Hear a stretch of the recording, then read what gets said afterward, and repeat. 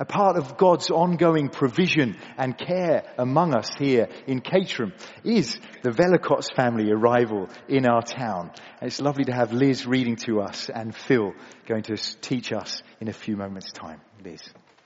We're reading from 1 Timothy chapter 1, starting at verse 12.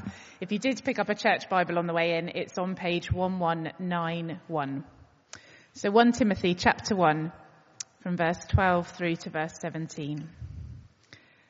I thank Christ Jesus our Lord, who has given me strength, that he considered me faithful, appointing me to his service. Even though I was once a blasphemer and a persecutor and a violent man, I was shown mercy because I acted in ignorance and unbelief. The grace of our Lord was poured out on me abundantly, along with the faith and love that are in Christ Jesus. Here is a trustworthy saying that deserves full acceptance. Christ Jesus came into the world to save sinners, of whom I am the worst. But for that very reason I was shown mercy, so that in me, the worst of sinners, Christ Jesus might display his unlimited patience as an example for those who would believe on him and receive eternal life. Now to the King, eternal, immortal, invisible, the only God, be honour and glory forever and ever. Amen. Well, if you've got a Bible in front of you, if you could open to that passage, we're going to look at it together now. George Whitefield is regarded to be the greatest preacher of the 18th century. In 1739, he went to America to share the gospel there. At one of the gatherings, one of the listeners was the well-known atheist and statesman Benjamin Franklin. Seeing him listen to Whitefield, someone said to Ben, "Why are you here? You don't believe what he says." "I know," said Franklin, "but he does." Franklin's observation was that Whitefield preached the gospel like a man who believed in the gospel's power and strength. And in his day, Whitefield himself blasted the church because, to use his words, most preachers talk of an unknown and an unfelt Christ. The reason why congregations have been so dead is because they have dead men to preach to them. You see, Whitefield realized that the only Christ worth preaching is the known living Lord Jesus. He realized that the only way to grab the next generation with the gospel was to be gripped with it himself and to be filled with a passion and burning love for Jesus. And Paul in our passage this morning says exactly that. The gospel message, shared faithfully and lived out powerfully, must be the Christian's primary strength and purpose. And the reason is because if we forget that central gospel message, or if we become proud and trust in, let's say, the Oak Hall brand, or if we grow lazy and start to just simply assume that everybody knows what we're about, the church will not grow. The gospel message will be diluted. And that is why this morning we need to hear this message once more. The only way this church will continue to grow over the next 125 years is if we know the gospel and share the gospel and just simply not assume that we do. The only way this church will continue to grow for the next 125 years is if we never tire of hearing this good news about Jesus and never tire of telling the good news about Jesus. Paul, in his letter to Timothy, writes to warn Timothy's church that the message of false teachers amongst them was weak and it was powerless to save people. So having earlier in this chapter charged Timothy to challenge those false teachers, to stop their stupidity, Paul goes on in this bit of the passage to illustrate the power and the reality of the gospel. And he does it simply by sharing his testimony. And we're going to look at that now. So look at verse 12 with me, if you've got it in front of you. I'll read it out if not. He says in verse 12, I thank Christ Jesus our Lord, who has given me strength, that he considered me faithful, appointing me to his service. So what Paul does is he starts out by pointing that his apostleship, his right to Timothy and tell him about the gospel is God's given appointment. Jesus gave him strength, says Paul. Jesus considered him faithful. Jesus appointed him for service. And he establishes this apostleship because he wants them to listen, not to him, Paul, but he wants them to listen to what Jesus has to say to them about the good news and about his powerful, majestic message that brings people into relationship with God. So he starts with facts. What he once was before an apostle. And it's the first point that he makes. The true gospel, the true message about Jesus, is honest about what we once were. Honest about what we once were. Look at verse 13. Because at the beginning of verse 13, he calls himself a blasphemer, his former self a blasphemer, and a persecutor, and a violent man. Basically, his point is that before he was a Christian, he was completely opposed to God. And you might wonder how he could have called his former self a blasphemer, considering his former self was an upright Jewish man who committed himself to following the Ten Commandments religiously. Well, Paul is clear. He was a blasphemer because his life was against Jesus. In his former life, Paul scoffed at the prospect that Jesus, a peasant from Nazareth, could be the Messiah from God that the Jewish people were waiting for. So he treated Jesus' name with contempt, and he persecuted the church, everyone who did believe that Jesus was from God. And later in Acts, we're told that just before his conversion, Paul was the church's most dangerous opponent. Not only that, he was an opponent of God.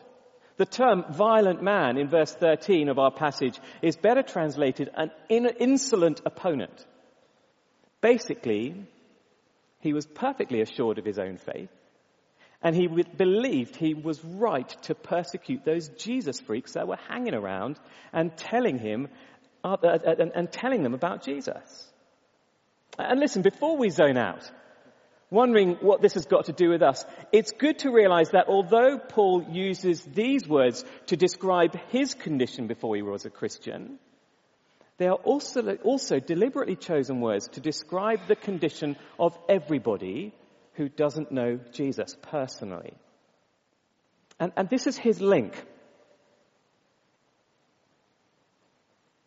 Everybody, even if we became Christians from an early age, everybody has at one time been a blasphemer, a persecutor, insolent, stubborn and arrogant, an opponent of God. That's what Paul describes as the term a sinner. And unlike the false teachers around Timothy, who prided themselves in their ability to teach the law and keep the law, and in doing so please God, Paul is saying no one can be proud of what we once were. No one can claim to be right before God in and of ourselves, by our own right, just by being us. Paul's saying everybody born into this world is a sinner. And therefore, in that condition, how must we expect our perfect God to act? If you're anything like I was before I was a Christian, well, you might resonate. I expected God to overlook my wrongs, or my failings, as I like to call them. I expected God to just accept me. I expected to get to heaven and God to say, "Oh, it's Phil. Well, you'll do." My attitude was, surely God couldn't send someone like me to hell. I'm just a nice bloke. I try hard. But I did that because I thought God was like me, and I thought God was on my side. But in telling us what he was like before he was a Christian, Paul is saying God is nothing like us. God is perfect. And the way we treat God is wrong. Our expectations of God are unrealistic. And we deserve God's anger at the way that we treat him. An anger that is an eternal anger. Now, I realize that sounds like quite a depressing view of life. But, I hope it's a bit of a reality check. Because once we understand this, once we understand what God is really like, then we understand the power of what Paul says next. He says, and this is the second point, the true gospel is honest about the work of God. So Paul goes on in verse 13 and 14 to marvel at God's work in his heart. Because in those days before he knew Jesus, whilst he was still breathing out murderous threats against the church, Jesus appeared to him. That's amazing. In the very act of persecuting the church of Christ, he literally, when you read the story in Acts 8, he was literally sharpening his knives on his way to Damascus, basically going there in order to persecute, to imprison Christians. And as he was on his way, Jesus appeared to him in person. Verse 14. The grace of our Lord was poured out on me abundantly, along with the faith and love that are in Christ Jesus. That word grace is completely foreign in our country, in our culture. We don't use it culturally like it used to be used. So I want to just illustrate what grace means in a Christian context by telling you this story. On the 6th of December, 2014, a lady called Helen Johnson, who was a 47-year-old woman from the town of Tarrant in the United States, stuffed 5 eggs into her pockets after she discovered that even with all the money she had, $1.25, she couldn't afford the price of those eggs. Of course, she said, when I put them in my jacket pocket, they broke. She later told news reporters, I'm not a very good thief. But even before making it out the door, she'd been stopped by staff and told that the police had been called. However, instead of arresting her, when he arrived, Tarrant police officer William Stacey took out his own wallet and paid for the eggs. He then talked to the supermarket's officials who said they wouldn't press charges, and he gave Mrs. Johnson, who was waiting, a box full of eggs. She started crying. She got very emotional and was apologetic, said Officer Stacey to reporters. Even when I told her the eggs were mine to give her, she still tried to pay me back. It felt like the right thing to do. I didn't want to pass judgment on her, he added. The touching moment of the incident was actually caught on mobile phones, as when she received the eggs, she hugged the officer with gratitude. Her debt had been cancelled. She was free to go. Now, if I were to stop the story there, that would only be a picture of mercy. Mercy is not getting what you deserve. Officer Stacey showed her what mercy looks like. But the story continues because the following week, on hearing the story of the officer's kindness and having seen the mobile phone footage on the news, the Tarrant police force were inundated with calls from people all over America offering food and money and clothing to Helen's family. Later on that week, the police arrived at her house, not to deliver justice, neither to assure her that they had been merciful, but to deliver 2 cars full of food and clothes for the family. Now that's what grace is. Grace is greater than mercy, not being treated in a way that you deserve. Grace is being treated in a way that you totally do not deserve. Grace not only deals fairly with the demands of justice, it not only takes away the punishment of a crime, but it lavishes abundant goodness on the criminal. That is the mind-blowing concept of grace. Grace is 2 carloads of goods delivered to your door as a response to your shoplifting. And I use that illustration of grace because it's sometimes really hard for us to understand. It's hard to understand how great the love that Christ has given to us by dying on the cross. That whilst we were enslaved in our sinful attitude towards God, whilst we walked around this world thinking that God would do God our way and revolve his life around us, God sent Jesus into this world to die for that exact attitude. And not only does Jesus take away the punishment for that attitude, but he also fills our life with the Holy Spirit so that we are changed to be more like him. A power that means we can change. A power that means he comes into our lives and our lives revolve around him. That is grace. And in verse 15, he says, here is a trustworthy saying that deserves full acceptance. Christ Jesus came into the world to save sinners, of whom I am the worst. Sometimes we see grace in the same way that we see a Monet painting on the front of a postcard. When you get that postcard or when you see it on a postcard, it's a nice picture, but it's not all that impressive. But go to the National Gallery and you'll find the real painting there. It's 7 foot tall, it's 12 foot wide. You walk into the room and it's like a shock value. Boom, there it is in all its glory.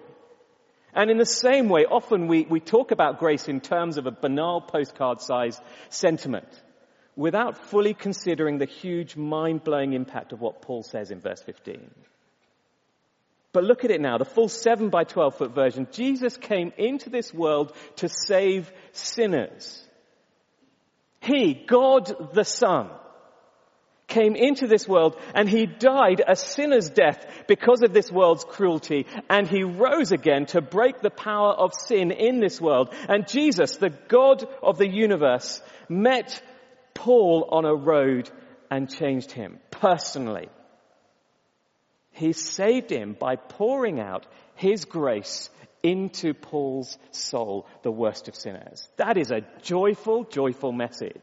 It's a mind-blowing good news that Paul preached, and it has the power to change men and women throughout time and history. Paul's testimony is that when he understood the grace of God, it was such a life-blowing away experience that he stopped his persecutions then in their tracks, and he dedicated his life to preaching that very good news. And ever since, people have been changed and called to follow Jesus, and their turnaround has been dramatic and profound.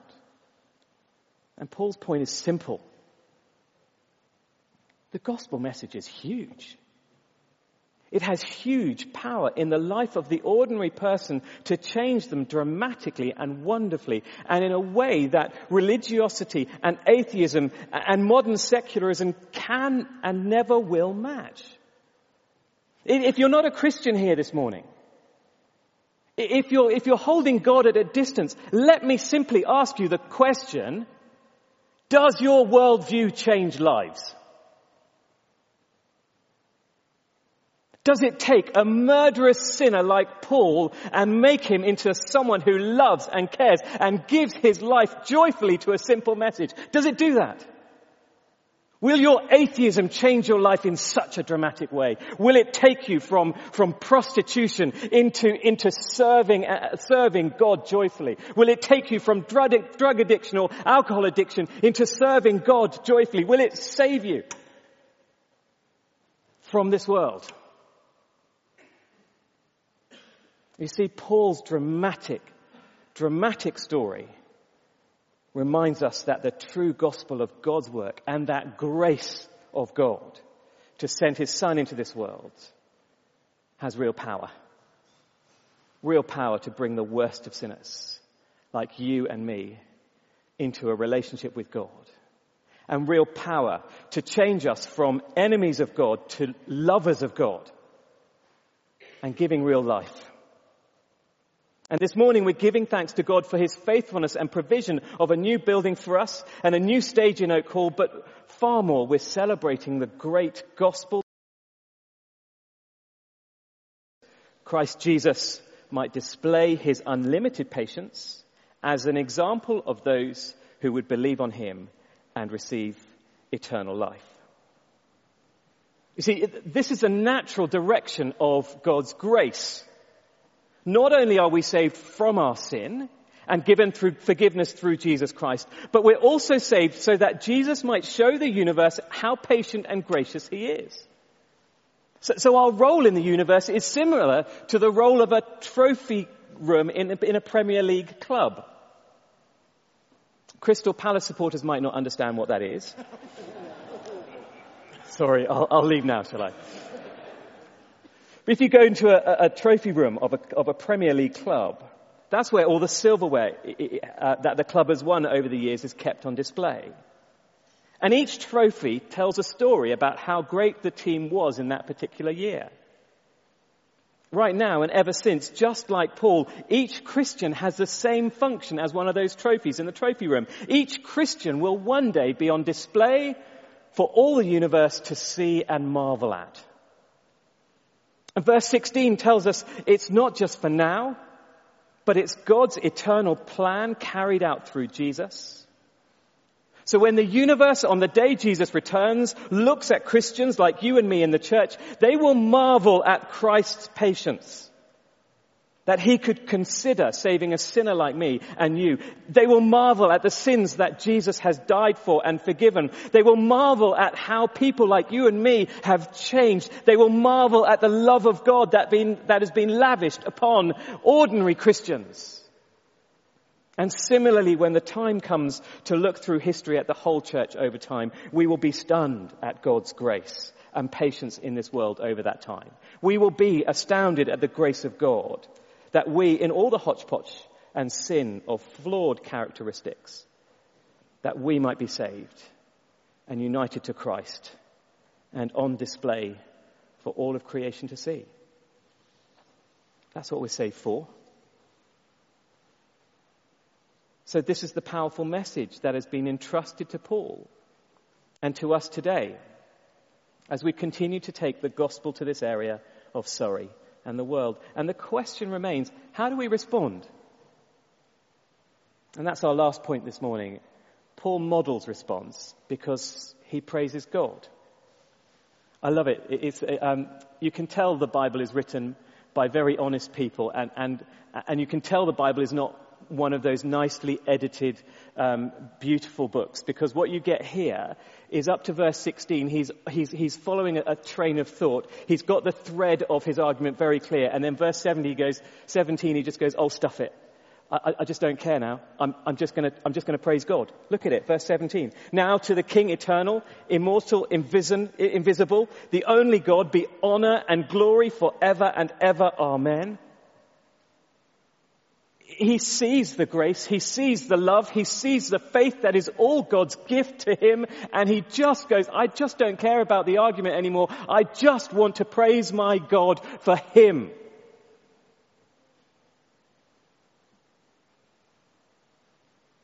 And if ever there's a point to make about the power and the beauty of the way that God has treated his people, it's here. Christians are saved in eternity by the grace of God for the glory of Jesus. And there is no eternal power in any message other than the gospel of Christ. This is the true and powerful gospel of Christ. And in realizing this, our response can only be praise and wonder and awe. If you're a Christian here this morning, like Paul does here, our response must be a renewed desire to worship the Son of God, who came into this world to save sinners like us. And I hope this morning that as we've stepped back to marvel at this gospel message, it challenges us to respond in praise and thanks, as Paul does in the beginning of this section.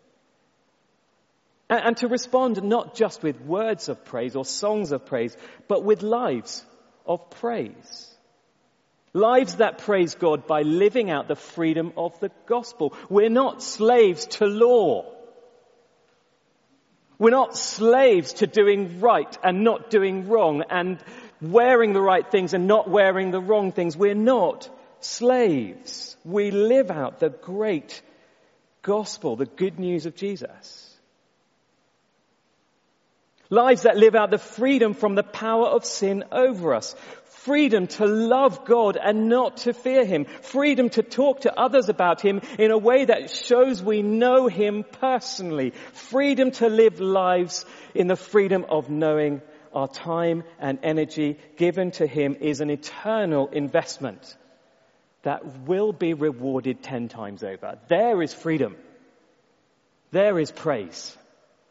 And if you are a Christian here this morning, can you bow your head and simply say, Lord Jesus Christ, I give my life to praise you in all its entirety. To praise you at work by living an honest work life. To praise you in church by giving generously and sacrificially time and energy and money. By praising you to talk to non-Christian friends about Jesus. There is my praise, Lord God Almighty, because of the grace and the love that you have lavished upon me. Will you praise like Paul praises? Go off on one. Honestly go off on one. To Him be the glory. Forever and ever and ever. And perhaps this is the first time you've understood the grace of God. Perhaps this is the first time you've heard what the grace of God really means. Well, this morning, will you look once more at the person of Jesus? Will you look at yourself in relationship to God and how you treat God honestly? And will you talk to Him? Will you confess the way that you have treated God? And ask Him for His grace. Ask Him to treat you like you don't deserve. So that you might know Him. And love Him. And praise Him. Forever and ever. Let's pray together. Now to the King eternal, immortal, invisible, the only God, be honor and glory forever and ever. Father God, we thank you for this great good news of Jesus Christ that has brought us into relationship with you. We thank you that because of your love, we can know you. Because of your work in us, we can live for you. I pray that you would open our hearts and our minds this morning to this. I pray, Lord God, for those of us who are unsure about who you are, I pray that we would search for you and not stop searching till we find you. We ask this in the name of Jesus. Amen. Listen, if you want to find out more, grab someone with a lanyard. I've got some of these booklets called The Real Jesus. If you want to find out about Jesus for the first time or just want a refresher, grab one of these from me. Alternatively, you can come tomorrow night. We've got a Christianity Explore course. I say it every time, but honestly, I love the person who comes saying, I'll look at Jesus for you because I've not looked at him before properly. And I honor the person, I honestly honor the person who says, I'll come and have a look, read through the book of Mark together. That's what we do on Christianity Explored. And at the end of it, they go, well, that's not for me. I honor that person because you've looked at it and carefully examined and have said, okay, Jesus isn't God. I can tick him off the bucket list and move on. If that's you, do just join us. Great coffee. Come with any question you want. And we'll try and answer it as best we can. But really it's an opportunity to look at the person of Jesus for ourselves so that we can work out who he is and whether he has a place in our lives.